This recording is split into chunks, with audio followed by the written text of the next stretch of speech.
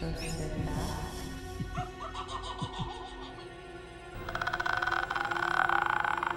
Relax.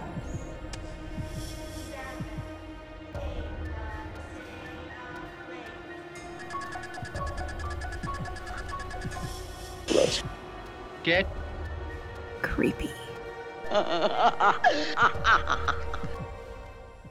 My name is Amanda. And I'm Kristin. And we are the Extra Sisters. So sit back, relax, and let's get creepy. Welcome to episode 178. But before we get started, we just wanted to say a quick happy birthday to one of our patrons, Elena. Happy birthday. Happy birthday. We hope you have an amazing week, and thank you so much for your support. We really appreciate it.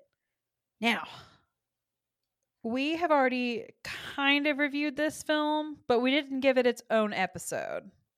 And it really deserves it. Yeah. If you go back to the dark ages of 2020 and remember a little series we did that almost killed me. A little tiny series. A little tiny series called 100 Years of Horror, where we watched 100 movies in addition to our regular episodes, in addition to our hype, in addition to our Patreon. It was a year. Woo. Yeah. We discussed, a movie from every year that horror has been an active genre starting in 1920. And we hit the 50s, and this film really stuck out to both of us as being a favorite, really among all 100 films. Mm-hmm, we watched a lot of really good movies, and then we watched a lot of movies that I don't even remember watching. Same. And these were the best of the best according to Rotten Tomatoes. That's the scale that we used. Yes. So the highest rated of every year is what we did. And this was from 1955. Yes. And this is called The Night of the Hunter. And I never heard of this film before watching it for 100 Years of Horror. And upon researching it, I'm actually surprised. It didn't win any major awards back in the 50s. It actually wasn't super well loved in the 50s. But then as we started going back into film, people realized what they missed with this movie. Oh my God, they missed so much because, Yes. I think if people would have realized what they had, it probably would have been up for some, major awards and things like that. But once we started going back, it immediately became a classic. And this film is haunting and devastating and terrifying, but in ways that really take you by surprise. Mm-hmm. You don't think of a 50s film being terrifying, but this is terrifying, and this is actually based on a true story of a serial killer that killed women for their money and also killed children in basically as collateral damage, Yep. And so this is like true terror. And even in black and white, and even a little bit in the just style of the 50s, with some things being a little overacted or a little exaggerated, or maybe not necessarily how we would portray things today with acting, it doesn't take you out of the emotion of this film. Oh my God, this film is so emotional. Oh my God. I don't know how you could be taken out of it. And the scenes that they do, especially when they're emotional scenes, are shot amazingly. They're so beautiful. Like there's a scene when the mother is getting ready to die, and just the lighting, like she's in this room, but it almost looks like they're on a stage. Like you can see how this would have been an amazing stage play. And Robert Mitchum is the antagonist in this. And he was also the antagonist in the original Cape Fear. Yes. And I want to watch so bad. And he is just like so scary. Like he's so attractive. He's that very like serial killer-esque, like, how Ted Bundy was, well, I don't think he's that attractive, but back in the day, I guess, like could lure you in and make the entire town in this movie loves him, and he's a preacher and he's doing the work of the Lord, and he has these people eating out of the palm of his hand all the while he is on a murder spree. Yes, but it also works in, you know, the present day as well, because Robert Mitchum as a person was an asshole. I'm not saying he was a serial killer or anything. Robert Mitchum absolutely hated Shelley Winters. She's the mother of these kids who's trying to take care of them and ends up falling for him and gets married to him, and she just wants to be the good little preacher's wife, and he hates her, and he hated her in real life too. Like that, when she finally dies and you see her body floating at the bottom of this pond, which is so beautifully Oh done, my like gosh, it is stunning. It's so gorgeous. it's very haunting. It is, yes. But in real life, Robert Mitchum would make comments like, "Now she'll shut up" and shit like that. So he was in real life an asshole. So it even brings more of it to this film. Mm. That doesn't surprise me because this is, you know, a lot of people like romanticize the 50s and the 60s, forgetting how Mm-hmm. misogynistic everything was in the 50s and Yes, 60s, you know, and even women that were in acting and in Hollywood were still subject to all of that. absolutely. I mean, you talk about You Love Rosemary's Baby and how amazing Mia Farrow is, and how amazing of a person she is now. Like all of her adopted Mhm. children, all the love Yeah. she has for the world, she's an amazing person. But then you look at the fact that, you know, when Rosemary's Baby was happening, she was with Frank Sinatra, and Frank Sinatra was a fucking prick. Yeah, he So, was. And he gets romanticized a lot too. yes, a lot. Just because his voice is beautiful does not mean he was a good guy. I mean, look at Elvis Presley. He was a pedophile. Right, exactly. Yeah. And especially back then, like, I mean, think of all the things, Trump, that people are allowed to get away with now as opposed to back then, which was Right. even more. Right. Yeah. So, and she just had to, you know, work next to him like, okay, Mm-hmm. you know. Being hated that whole time. Yeah. But that being said, he really did so great in this movie. Like, Such an oh, amazing job. gosh. And I don't think it would have been the same with like anyone else. Agreed. Like, I'm And the just kids. the kids, like Robert Mitchum did a great job, but without that little boy, Oh my Billy God. Chapin, it was his name, that played John, and Sally Jane Bruce played Pearl, the two little kids that are the victims this whole time and running for their lives. Gotta look after Pearl. Yeah. Oh. Oh, those kids. They did such a good fucking job. So basically, the plot of this story is very simple, and there's not a ton of plot walkthrough, but so in the very beginning of this film, we have this family. So we talked about Shelley Winter's character. She is a mother of two children, and her husband he robbed a bank. And he brought home $10,000, and he didn't do a great job because the cops were right on his trail and they were following him home. And he gave the money to his son and hid it in his daughter's baby doll. It's like a, you know, a fabric doll. Think Mm-hmm. about like a Raggedy Ann type thing. And made him swear not to tell anyone where this money was, no matter what. And he was put to death for this robbery. So left his wife a widow and two children behind. His cellmate was Reverend Harry Powell, who is Robert Mitchum's character. And Reverend Harry Powell is a really terrible person. Even before he was put in jail for stealing a car, but even before that, we hear him talking about killing people. He's talking to the Lord, and he's like, "The killings don't bother me, Lord. Your book's full of them." And Mm-hmm. it's like, "Oh, okay." I mean, he's not wrong, you know, but Right. he just kills people for whatever convenience he needs, and he justifies it in that way. Right. Especially women, that he can take their money, and he makes a comment on that as well. So he's a Bluebeard. He is, yes. And he specifically says, you know, the Lord hates blonde curly things, you know, Mm-hmm. things like that.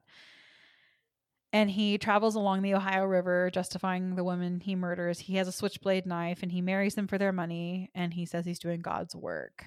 And when he's in the cell with their father, he basically tells him that he has this $10,000 that he hid somewhere. And so now Harry is going to find this woman and her children and try to find where he hid this money. So he's just going to find his next victim. Right. And so he finds this family, woos the wife, marries her, and then the whole time he's trying to get John, who's the son. He's probably like 10 years old, maybe? Yeah, that'd be my assumption. Super young. And the little girl's maybe like 6. 5, 6, yeah. Like she speaks in sentences, so yeah. Yeah. And the little boy will not tell. John is absolutely not telling. He has sworn not to, but Pearl knows where it is too. So he's also got to try to keep her quiet, but Pearl's a little girl and she likes Harry because he's nice to her until he's not.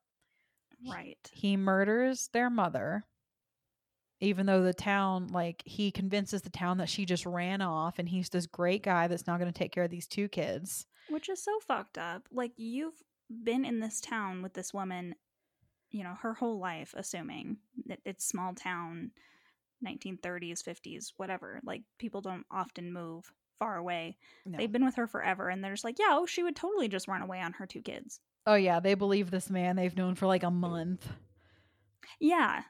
over this woman that they've known for years and years and years.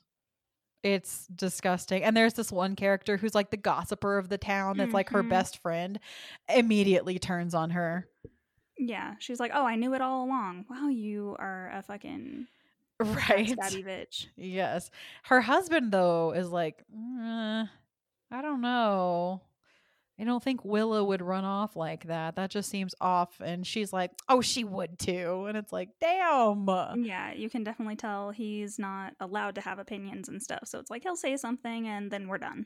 Yeah, which is interesting because usually, especially in this time, it's the other way around. But she's like kind of the church lady that makes all the food for everyone and, you know, like, and watches all the children. So she has a lot of say in how all the children are reared and all the moms go to her for all the advice. And, you know, she's kind of the matriarch of the town, if you will.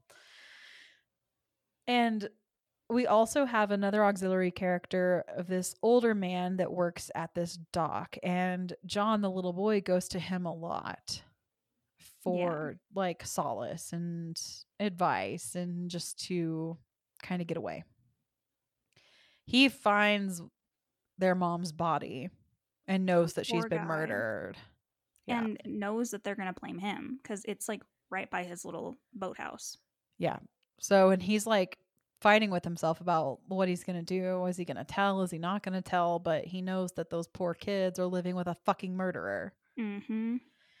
But he starts to get fairly violent with them because they still won't tell where the money is until they do, and he figures it out. And that night they run away. They get into this little tiny boat, and then they just start going down the Ohio River, and every now and then just start begging for food. Like one lady gives them a single potato each, and it's really sad. Just there's this whole, I'd probably say 10-15 minutes of movie where you just see them going down the river, sleeping and surviving. These poor babies. Completely parentless. Both parents are dead with a man literally hunting them. Yeah. Because they have $10,000 in a doll. Right. Which doesn't really do them any good, but the whole point is not giving it to him. Exactly. Well, they give it to him, he's also going to kill them, so. Right. It's keeping them alive, you know. Also that. And eventually they fall asleep and wash up on the shore of this angel of a woman. Oh my God, I love her. I want to be her. That's what I was thinking. When I grow up, I want to be her. You can't just legally take kids off the street now, though, but yeah. Hey, if they wash up like Moses, I'm taking them in. They just wash up on her property, and she takes them and cleans them up, and now they live in her house. because they don't have anywhere to go. And she does that. Like, she has 3 other kids that just don't have anywhere else to go, and she just keeps these kids Yeah. because she loves and respects children. She's the fucking best. And she listens to them. Like, John doesn't necessarily act out, but you can definitely see he's not a part of this group. I mean, he's a brand new foster kid, basically. So she, one night, everybody else goes to bed, and she's like, John, go get me an apple. Get one for yourself, too, so that she can take a second and talk to him. And he just kind of like silently holds her hand that night. Just a very small physical, like connection. Yeah, and she, like, you can tell she just understands children so well. I mean, eventually you know that the preacher is going to find them again. And he does. And she goes out there and she's like, John, come on over here. And John just looks at her. Like, he won't even look at the preacher. And she's like, what's up, John? She just keeps looking at him and not the preacher. And she finally goes, you should be talking to your dad if he's talking to you. He goes, he's not my dad. And she goes, he's not preacher either. And goes and grabs a fucking shotgun. She listens to kids. She pays attention to what's going on and doesn't just dismiss them. Yeah. And not even like in the 50s. We do that with kids all the time. Exactly. They're just little people. Exactly. She easily could have been like, oh, he's your father. Now they're not my problem. Take him. Right. But hell fucking no. She not only goes, he's not a fucking preacher, she pulls a gun on him, waits up all night, and when he comes in her house, she fucking shoots the motherfucker. Hell yeah. And then calmly calls the cops and goes, I have something in my barn. My girl, my hero. Yeah, and then you're like, how are you going to explain that you just shot this man? Because you're worried that, like, especially in this time, they're going to be like, why did you shoot this nice man? But turns out they know exactly who he is at this point. Yeah. Like, they figured out at some point that he killed Willa and that it was him that did it. And so they take him back to the town. And this fucking city is like torches and pitchforks for this dude. Like, it is madness. And of course, the one that was like, I knew she would run off, that hussy, is the one like leading the charge. Mob. Yeah. And it's like, okay, you were wrong, and now you gotta which is fair. I mean, that was her friend, but it's like, come on, man. But she's also just the biggest mouthpiece overall. Like, this mommy figure now is taking these kids to just like an ice cream parlor or something, just to sit and calm down, because there's been a lot of fucking shit that has happened here. And of course, this loudmouth woman comes in going, oh, the children. And it's like, they're just trying to calm the fuck down. Shut up. Let them eat some ice cream. God. Jeez. Yeah. And like this movie does such a great job of like when those children are being hunted, and there's one scene where they're just trying to sleep before they make it to their new, like, we'll call it a foster home. Before they make it there, they're sleeping in a loft of a barn, and it's like daybreak or something. It's kind of hard to tell when it's black and white what they're getting at, but I think it's daybreak because you kind of see his silhouette, and so I'm assuming that's like a shadow is what they're getting at. And he's just singing loudly, and it is so menacing and scary. Yes. And the way it's shot, like you said, where it's that silhouette, it feels like a story you would tell kids around a campfire. Absolutely. Like, don't do this, or don't beware of singing preachers because of this. Like, that's the story. It's like a scary stories to tell in the dark story right here. Yes, absolutely.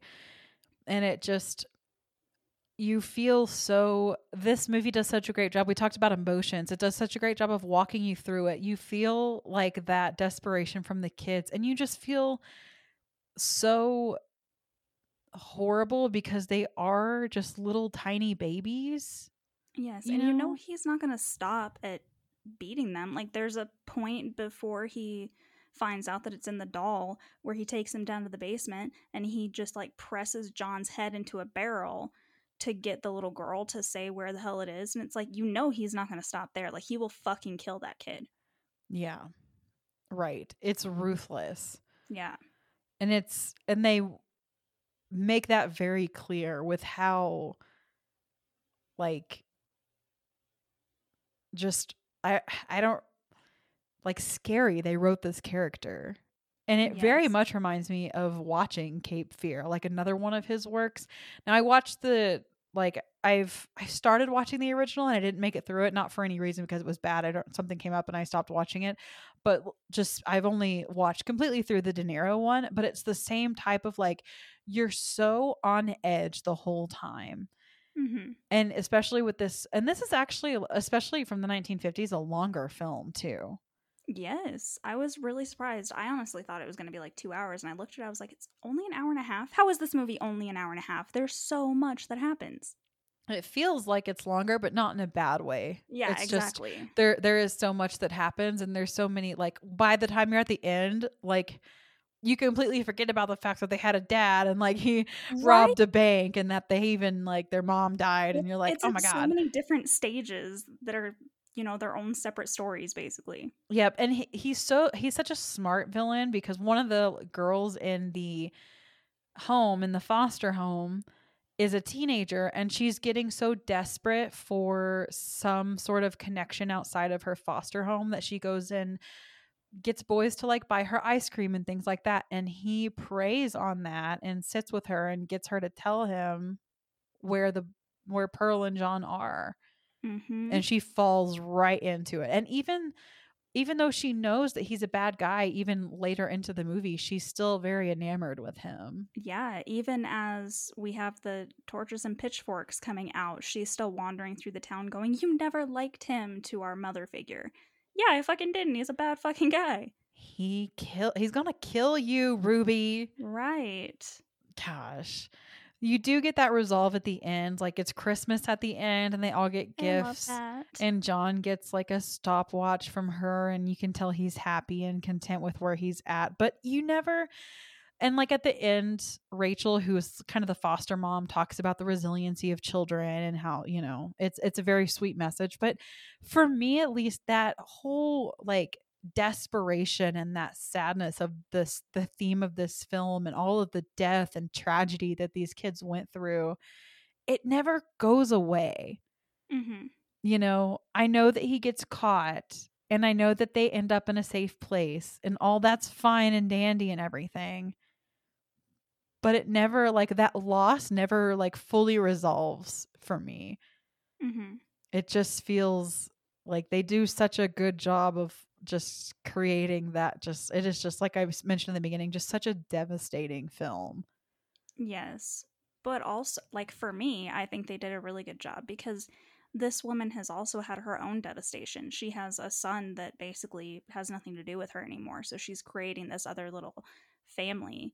And now she has, another son that's traumatized and they can kind of bond together. Yeah, no, it's super sweet. It's just like, man, these poor kids have been through so much, and you're like, I'm so glad they're safe, but like, Yeah. why? Why did we have to see that? Why did we have to go through all that? Yeah. Like, I'm gonna do it again because it's Right, good, but it's so good, but it is so sad. yeah, they're just little babies, especially when like it's sad for the little girl, but like mostly you just watch John try so hard to take care of his sister and it feels so real, Especially because that's literally the last thing his dad said to him was take care of Pearl. And that's like the mantra that he has. He says it multiple times throughout the movie. I gotta take care of Pearl. And that's just how he lives. Mm. It is just like, it's a heavy film, but I recommend this to, I think we both picked this one as our favorite from the 50s. I think so too. Like, there were a lot of really good films from the 50s. Yeah, the 50s was our overall favorite decade too. Like, I mean, I did a think good job. even House of Wax came from here, and but this one just came out of left field and like sucker punched both of us. Such a good fucking movie. Oh my god, 5 out of 5. Like, I 5 out of 5. I agree. This is definitely a 5 out of 5. It was such a wonderful film, and I definitely recommend everyone watch it. I even posted about it on Facebook, and I was like, y'all are sleeping on The Night of the Hunter because this is so fucking good. Yeah, and if you're one of those people like my husband who doesn't watch films just because they're black and white, oh, you're missing out. you're missing out. He doesn't watch black and white films. He cannot stand black and white films. I can't have it. He won't watch them with me. What? I know. That gave me the best like nostalgia I and like warm know. fuzzies. Oh, I feel you. I love black and white films. Agreed. I try to get a couple on our schedule each year because people need to watch them more. Yeah, absolutely. The original person that this was based off of, the serial killer, his name was Harry Powers, for anybody who's interested in that story.